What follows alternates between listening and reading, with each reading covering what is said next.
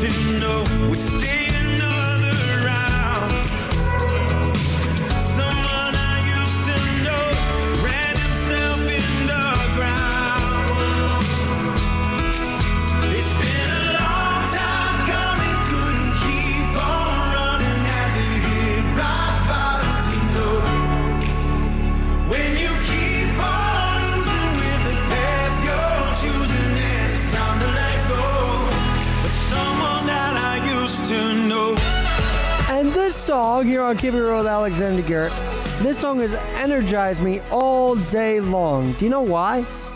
Because last night I saw my beautiful girlfriend Gabriella. And by the way, honestly, no other woman has made me feel like this before. Even to the point where going out didn't seem fun.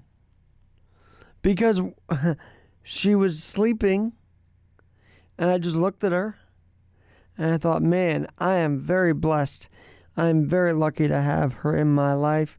And let me tell you, it is so much more of a better path to be in the arms or to hold a loved one than to go out and try and find a loved one or try and be cool. I mean, you could just be cool and be loved at the same time, and that's how I feel with Gabriella. So, want to give a shout out to her before getting started here on Keep It Real with Alexander Garrett tonight. You know, this whole Adam Schiff thing's become a disaster. You know, I don't even want to talk politics. It's the weekend. We got football. We got baseball. We got the final regular season series for every major league team. We've got Pete Alonso still on the track to possibly break Aaron Judge's rookie record of 52 homers, or at least tie it. And a story no one really covered this week, which is much more interesting than what's going on in Washington, is in our own backyard. As the New York Islanders broke ground at Belmont Park, and here to discuss it with me is Jim Baumbach. Welcome back, Jim, and long time no see from Newsday. I'm looking forward to it. Thanks for having me back on. It's been way too long, but I'm glad you're here to talk about probably the biggest day in Islander history that doesn't include a Stanley Cup championship.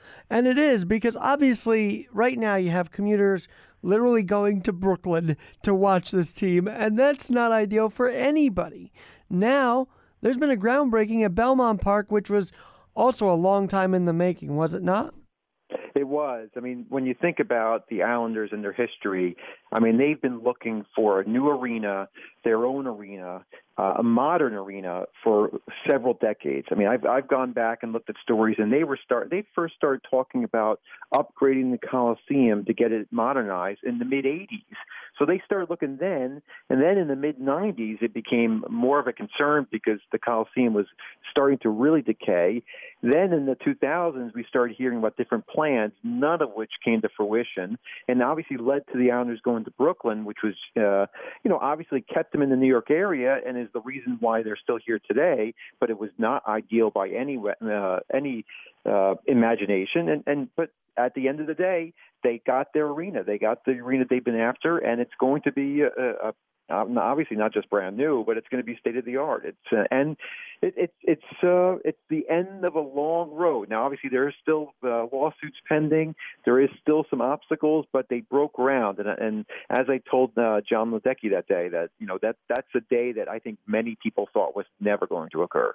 Of course, and even Naira was a little, they weren't sure what was going on. No one was really sure what was going on. Now, Lou Lamoriello, Barry Trotz will take this team to Belmont Park in the near future. But let's talk about the preseason so far. How was the crowd like on September 17th? Did you happen to go to that game? I was not there. I'm interested in that same question as you, because it's funny how my job works, is that I'm the sports reporter who doesn't cover sports. So what the crowd is like is something of interest to me, especially with Islander games, and especially as they try to grow their fan base. Because keep in mind, this is a team that, for the large part, franchise-wise, has not been good for many years. Now, obviously, they were very good last year. They've had stops and spurts, in recent years. But for the most part, I mean, they just broke that string of not winning a postseason series just a couple of years ago. I mean, first time in what felt like forever, first time in a generation, really. So in terms of what happens in the preseason, it's funny you ask that, because I would be interested in to see what the fan situation is like, more so than actually what's happening on the ice. And remember, when John Tavares came back, everybody was at that game, it seemed like, just to boo him. And of course, they had a magical win with Lehner and net. I mean, that was such a great win for the Islanders, considering the magnitude of Tavares coming back. But it showed the crowd still go to Islander games. Yeah. And one thing I took note of, from the other day from the groundbreaking, just to back up for a second, Sure. I mentioned before about the Islander fans and basically, some people will refer to as a sleeping giant because they have not been going to games. History has shown that their attendance is always in the bottom two, bottom three, and that included, I remember when they moved to Brooklyn, and the first month I was looking at the attendance and I said, "Ooh, this is not a good sign," because usually the first year at a new arena, you want to sell out. I mean, because there's that novelty effect, the interest in it. So the Islanders, the question that no one can answer is, when Belmont is built, what will the fan base be like? Will they show up? Because they haven't proven that they would show up. Even at the Coliseum last year, it was great atmospheres, but they did not sell out every game, and the stands was only 13,900 seats. Right. So there is a growing that they need to do. So that's my preface for saying that Gary Bettman, the NHL commissioner, at the groundbreaking the other day, said that the season ticket base right now today is more than twice what it was a year ago today.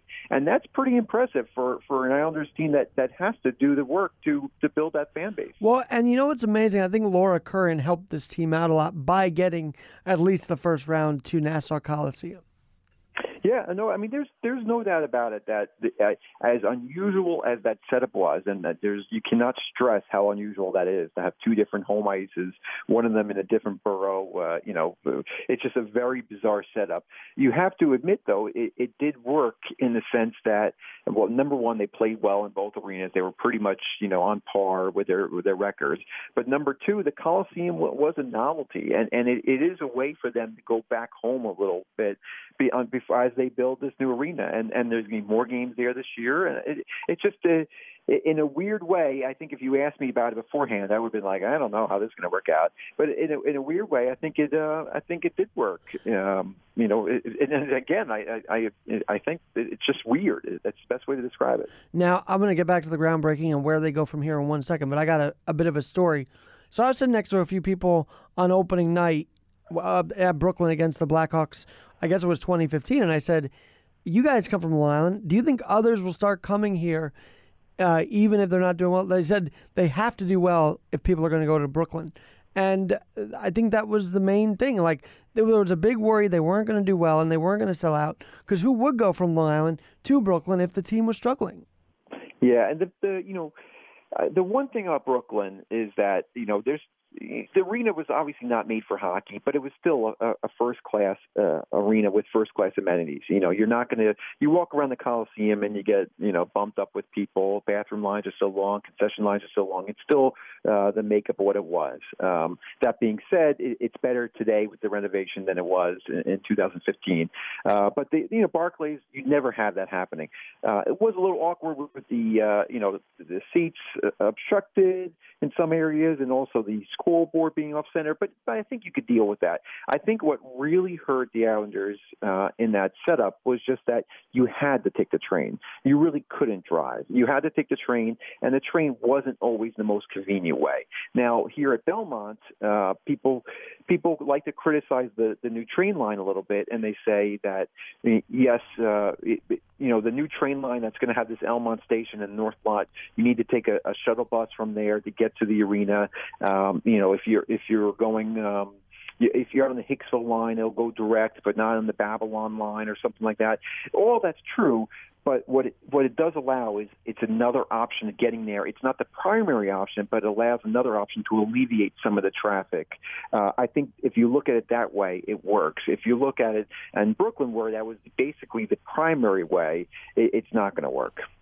Now, of course, N6 will be running past there, I'm guessing still. But where does this whole project go from here now that ground has been broken?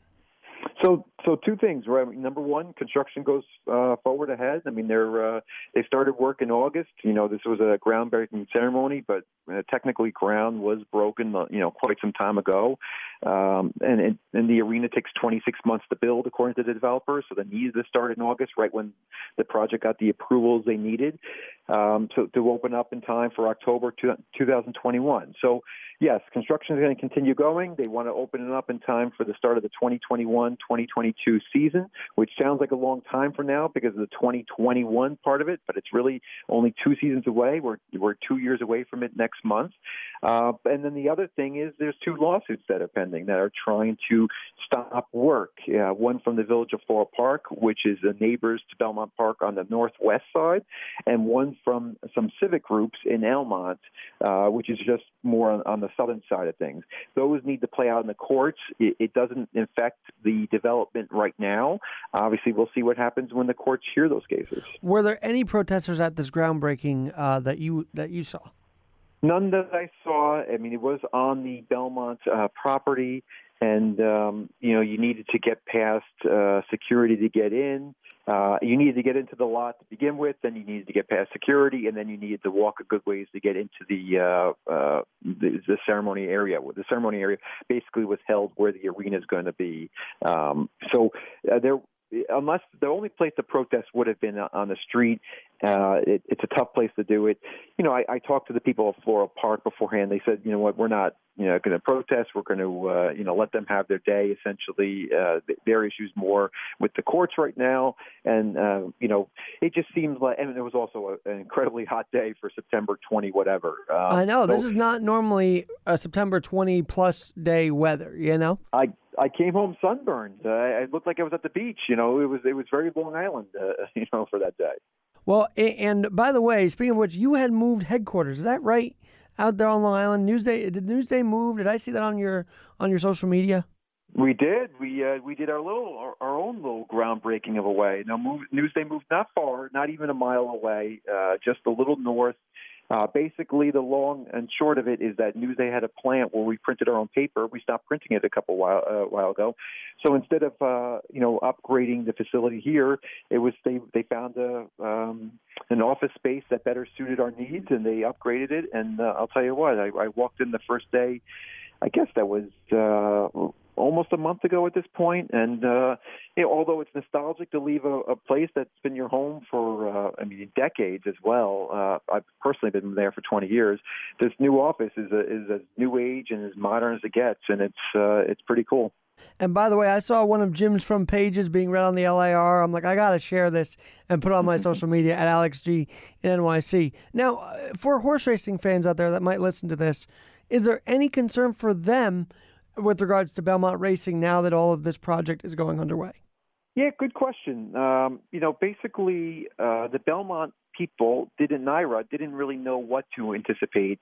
They had planned to move their fall meet or shorten it or move some of it to Aqueduct if need be, because the major thing they were concerned about was noise. They just didn't know how the noise of construction would impact the horses, who obviously, it's a stressful at the time littlest noise they jump. I don't know if you've been there to Belmont, obviously, but one time there was an idiot banging on the window as these horses were going from the paddock to the track, and the horse was flipping out. So that was a dumb move to do, but you could tell how fragile their ears are to any noise.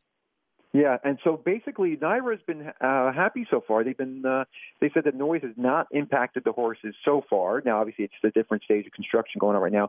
But right now, they announced, I think it was last week, that the fall meet's going to stay at Belmont, not moving to Aqueduct. So that's it for right now. I think they're going to take it on a year-by-year basis. We're really talking about, all of next year and then the following summer. So we'll see. I mean, they really can't answer the question right now. And also, Belmont has, or heard NYY has plans of their own renovation as well at Belmont. So you would anticipate something's going to impact it at some point, but they're taking it month by month to see how it's going to play out. Now, if you haven't been to Belmont, but you are a horse racing enthusiast, where this is going to be is at basically the clubhouse? Is that the 3/4 pole turn towards the finish, the stretch mark there, and so if a horse is turning around the corner, hears the noise, that is a bit of a worry. I guess.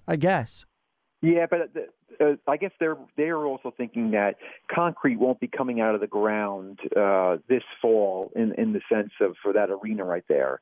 So whatever they're doing to dig down or whatever is not of the same magnitude for the horses that might be an impact, say, next year this time. And we'll have to see how that all progresses. Now, it's just amazing to me, Jim, that we have this project that's going to be done in 26 months.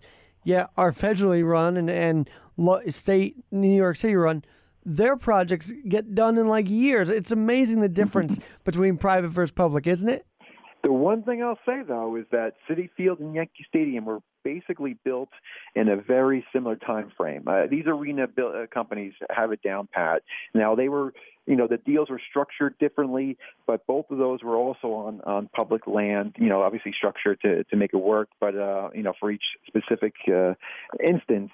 But the arena construction companies, they have a lot of practice. They're doing it all across the country. We're seeing right now Seattle is getting a new, key arenas being built or refurbished to host that new Seattle hockey team. So, these companies stay in business and they know what they're doing. And they make it look nice. Citi Field and Yankee Stadium are very beautiful places. Citi Field, though, it's such a friendly, confined place, whereas the stadium's big. And I'm sure you've gone to both of them, obviously. Yeah, what I like about them is how different they are. I mean, they were built at the same exact time, which when you think about it, is so crazy. But I really do like how you will never confuse one with the other. And let's, because you're the sports guy there, I mean, I don't know many Yankee games and by the way, I know Jim because Jim happened to contact Renee Groen, who is having another Bat Boy event, by the way, October 27th, about who Mr. Steinbrenner knew during his life. And the day Mr. S died, Jim Baumbach gave me a call, and we did a nice article in Newsday. Jim did, and he came to my studios at WQMC Radio. Now I'm on a podcast. So crazy how time flies. It's amazing. What is that, 9 years now? Is that, was it 2010? Yeah, 2010. 9 years, 9+ years now. That is insane. And then, of course, we ran into each other at Radio Row, and Kevin Costner walked by, and you were in all your glory that day. I was. He walked right by us, and we were actually taping on the spot. I was ready to jump out, tackle him, and give him. He's a better spot than I am. I mean, I'll admit that. So, but I did not. I did not want to get thrown out of the Super Bowl Radio Row. So I did not do it. But it was a highlight of our. I think we even have a tape of it. I think we. Oh yes, it's still on my SoundCloud. Along with, I happened to catch up with Rudy that day and Kevin Harlan. I love Kevin Harlan, the way he calls the game. Sure. And I happened to see him on Radio Row. So that was a beautiful day. And now we talk about everything else. You were the last on. You got a little, sorry to cut you off, but you got a little Kevin Harlan in your voice. I don't know if anybody's ever told you that, but I hear that Kevin Harlan pinch a little bit in your voice. You know what? I might just have to send you I did a bit of a play-by-play when I went to Baltimore to see the Bears play the Ravens. And I was like in the upper deck, but I was just turn on my phone and did play-by-play. Let me see if you think about that after I send you the tape. Sounds good. But let's talk about this postseason, because obviously Yanks are in a great position, although they lost two in a row now, but they're in a great position. And if everybody's healthy, this could be a very big run in October. Yeah, I mean, baseball playoffs, I mean, we've learned through history that it's all about getting there, and then it's a roll of the dice. The Yankees obviously did what they had to do by winning the division and winning it early on, so now they can kind of set everything up the way they want it, which is what they're doing with getting like Hap used to pitching that second man out of the bullpen type role, with trying out CC in the bullpen, stuff like that. I mean, this is you can draw it up every which way you want. This is what the Yankees would want. But what's going to happen in October, we have no idea. And that's the beauty of it. That's what makes it fun. That's why we'll be watching. Well, right. I mean, look, Cleveland dominated the AL Central last year, but they got dominated in 3 games by the Astros. So anything can really happen. Now this year, Tampa Bay just looks good, and they're a very silent team. Like, no one's really talked about them, but here they are, 95-plus wins, and they are going to be in the wild card game. And that's such I love that franchise. I mean, that franchise is amazing. And to think about what they once were and what they've become, it's fascinating. And you know what? I think this was a big rebuke to, trying to move them to Montreal and then San Juan or whatever. This was a big answer to no, we are Tampa Bay, and they're proving it. It's just a shame that they just can't draw the crowd they deserve. And I don't know why that is, because they're winning. And usually everybody says winning cures all. We'll see in the playoffs. I mean, I'm interested to see what they draw. But it's just that's the one true, shame of it all is that you still see those empty seats.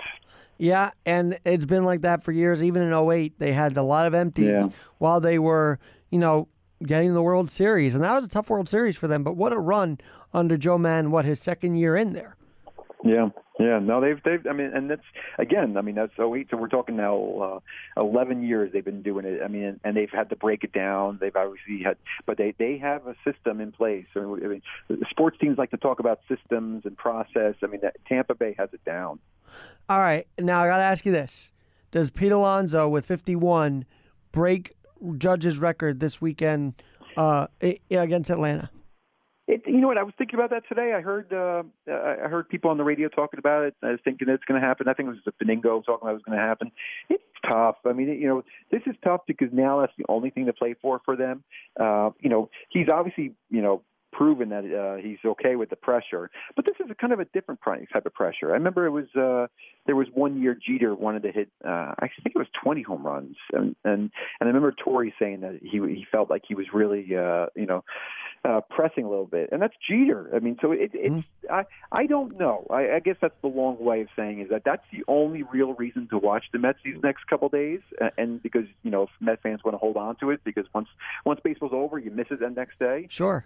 But that being said, it's a tough thing to go up there and now suddenly want to hit a home run, and knowing that really that's the only thing he's going to do. Now, all that being said, I've been.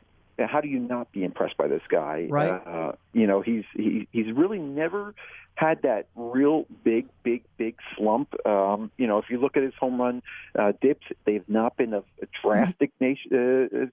I think it'll be fun. I'll be watching, but I can't predict. And two things I noticed about this run for him and for the Mets, because they did go on a run here to get to a winning season, which is just when you start out and you see you get swept by the Marlins, you thought you weren't even going to be close to a winning season, yet it's going to be over 500 that they end, which is just spectacular considering. But Alonso did two things. He didn't let the Derby really affect him post-home run Derby, and he drew two big walks in this playoff run, which showed that he has some patience at the plate. Yeah, no, and you forget how young he is, because and you forget that like a year ago, right now, if you would ask like what's going to happen with the Mets next year, Pete Alonso would not be the 10th name mentioned. It just shows you how much he's burst on the scene and how. It's very Aaron Judge-like, and where it's just like, obviously Aaron Judge was a little more hyped than we were anticipating it. But it's just in the sense that Judge came up, and it seems like he's always been here before. Alonso's done the same thing, and it's good for both of them to have a player like that, because it's good for baseball and it's good for the Mets and Yankees. All right, Jim, you're with sports at Newsday in the sports department, so got to ask you this one more, covering all our bases here. Daniel Jones. Oh, my goodness. No one expected him to have that debut. Am I right? It's funny. I will admit to having not watched the game. I had friends over that day at that very much time, and we were watching the score on our phones. So we see that they were down whatever it was in the third, going into the third quarter. So we're like, oh, my goodness, what? And we're looking at his numbers, and we're like, okay, as long as he doesn't throw any picks as they're trying to, air it out, in the second half, that's at least a good start for him. That's what we were saying. And then, 2 hours go by, whatever, and it's, we're having dinner, and we look at the phone again, and we see like 28, 25 or something where it's like back a game, and we're like, oh my goodness, he made a game of it, and we're like, that's even better. Now, don't throw a pick, and you're okay. And then they leave. I look at the score and see what happens, and it's just following it along that way. It really shows you that this guy. It was impressive. It was impressive, and that's having seen none of it live. So I can only imagine what it was like seeing it live. And even this young for Eli, he wasn't able to scramble like Daniel Jones is able to scramble. I've never seen a Giant quarterback this mobile. And typically, Jim, I'm against running / quarterbacks because I feel if you start to become a running quarterback, you are setting yourself up to be injured like RG3, and that always worries me. Yeah, no, that's fair. Two things on that. Number one, he's obviously going to be compared to Eli, and there's no fault in that. So I'll continue it here. People forget that it took a long time for Eli to find his footing here. I mean, he was adequate his first couple of years. It wasn't to the Super Bowl victory that he really showed that he belonged here. Sure. There were questions even through that point because remember there was a lot of interceptions that the completion percentage was low. There was a lot of questions about him, and I mean.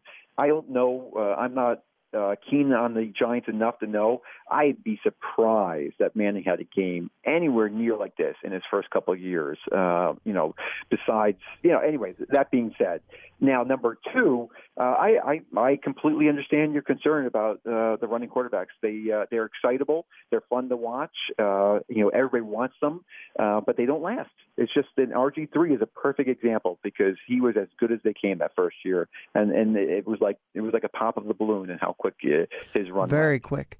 And of course, I shouldn't say Manning didn't know how to scramble because they wouldn't win the Super Bowl if he didn't scramble out to catch Tyree like he did. I mean, that escape is it deserves to be on the NFL 100 top plays, which I think it's going to be actually. I was at that Super Bowl. I was, one of the little-known facts about sports writers when you cover games is that a lot of times in the big games, you're not actually watching the game live. You're watching it on TV in another room just because the sheer number of reporters that are there, they just can't fit them all in the press box. So I was in this tent that was connected. It was a makeshift tent outside the stadium. I guess it was Phoenix, I believe, if I was thinking correctly. It was an outside tent. And I'm watching on TV, and I'm thinking, like, okay, we're coming down. This is the final drive. I'm like, I can't just come all this way and not see anything alive. So I make my way inside. I go into the first floor of the arena, up above the seats, and I go and watch from behind the last row. Everybody's standing, and the first play I see is Manning going back, almost sacked. I think he's sacked. He's not sacked. He emerges out of it somehow. He was in that the burst of people for a while that you thought they were going to blow the whistle. He was in it for so long. He comes out of it somehow, and he just airs the ball up. And I remember thinking, that's not going to end well. And then somehow, and now I was not close enough to see that. Sure. I did not see the helmet thing until like hours later, because I mean, when you're in the crowd at a football game, you just don't see that. All I saw was the ball land, and then all of a sudden, everybody's running downfield, and the refs are calling first down, and you see Tyree getting up with it, and you're like, how in the world did that play happen? So right. I've always enjoyed that story. Well, and Plaxico caught the game winner that day for the Giants, and people forget that the Giants went 6-0 the next year, and then Plaxico gets into trouble, and that was pretty much the end until 2012. Weren't they like 10-1 or 11-1 or something at the time of Plaxico? They were up there. I mean, I thought they were almost undefeated going into that, and then things went downhill pretty quickly. Yeah, I think if I were, I'm going to guess they were like 10-1, and then after that they really struggled at that point on, and it was because I think that the shooting thing took place right around Thanksgiving. It might have been the weekend after Thanksgiving, and they just really stunk it up in December. And I think they lost to the Eagles in the first round, and then that was the end of it. That was the end of the run. And I mean, it was it's a shame because that team. I mean, obviously that team was better than the team before, and at that point, and it just didn't work out for obvious reasons. All right, well, we talked Giants. Got to get your quick hit on the Jets. I mean, obviously they're going to lose to the Patriots. That's a given. But there has to be some hope. Do you think there's some hope? Because the defense looked okay against Brady. Yeah. Is there some hope? That's a good question. I mean, obviously in NFL today, it all kind of starts and stops with the quarterback. The Darnold, mono, which is, very Mets-like with, Noah's. All I could think about was the hand, foot, and mouth disease or whatever that was from a couple of years ago. I mean, you just don't hear NFL quarterbacks getting mono. That was just a tough blow. I mean, I think if you're a Jets fan right now, even though I think, everybody always wants to, if you're going to lose, you want to lose big so you can get top picks. That being said, I mean, the Jets need some good vibes. The Jets need some good things going on. And, I think if you're, do you still hope that they can, pull out and make the playoffs? I mean, I laugh even saying it because it's so hard to believe given what they've looked like. But you just got to hope that Darnell, I think before you throw away and start thinking about the draft and thinking like that, you just want to have some kind of respectability. You want to have, that ability to see some kind of future value in what's going on with this franchise. And, with a new coach and new GM, you think there's a new start, and then you have that same old feel again. So I think when he comes back and going forward, you just want to see some kind of respectability going forward. And the weirdest thing of all is you talk about new GM, you talk about even the Giants, new personnel, and they're all canceling on WFAN now. That's kind of a travesty, but it is what it is. Now, I got to stop you here because I don't get to pat myself on the back too much, and that as I've gotten older and as I've become more of the sports reporter who doesn't cover sports, and I cover everything off the field, I feel like I've lost a little touch with sports sometimes, and that's something I'm trying to get back in touch. Well, I'll tell you what, as we're talking, I look online, the Giants were 10-1 when Plaxico got himself. You still got it, Jim. You still got it here on And Keep It Real. Believe it or not, they won the next week. That game at Washington, they won. So they were 11-1, and then they ended up losing 3 of the next 4, and then obviously in the first round to the Eagles. So you called it too. Craziness. Now, you talk about the respectability. That's why the Giants win mattered, because they weren't going to go on 3. They had some light of hope, and that's why everybody was so excited. Now they could lose to Washington this weekend. Who knows, right? That's why they played the game. And to put a button on all this, the Islanders do a groundbreaking, but let's just look at the hockey scene. Jack Hughes and PK Subban in New Jersey. You've got Kecko with the Rangers. You've got, Barzal? You got all of them with the Islanders. This could be 3 competitive teams in the NHL in New York and New Jersey, which we haven't had in a little while. Yeah. Now, hockey's interesting because hockey's kind of become like the NFL, where, look at the Islanders last year. We would have been talking it's a rebuilding year, and then all of a sudden they come together. Now, a large part of that is obviously they brought in 2 winners in Lamoriello and Trotz. So they are changing a culture, or they are building a culture, I guess, at this point, to that's a winning culture. So, and then obviously the Rangers, they've rebuilt before. There's no reason to think that this is not a winner here. And obviously the Devils they look really good from what people are saying. So, I think there's every reason to believe that. But the caveat is that in hockey, I think it's becoming like that NFL where you just don't know. So we'll see. 2 months from now, this conversation could be very different. Now, where can people follow you and your writings about the off the field, off the court, off the ice sports maneuvers? I would say first, second, third, fourth, fifth spot would be Newsday. Newsday.com is a great spot for me. Obviously, I'm on Twitter, Jim Baumbach, Twitter. But Twitter, you know what, I have found that Twitter can end up being a time suck. And I really try to I put news on there, but I try to direct you back to Newsday because anything of value that I'm doing, I'm sending to Newsday. And I try to do it, every day. Every day is a new chance to do something good. So I love that quote. All right, Jim. Thank you so much for doing this today, and please come back. We'd love to have you. Yeah, always fun talking to you. Next time, hopefully, Kevin Costner will join us, too. Yes. All right, Jim. Have a great day, and hopefully postseason goes well for New Yorkers. I'm Alexander Garrett, keeping it real. Once again, have a great weekend, and we'll talk to you soon.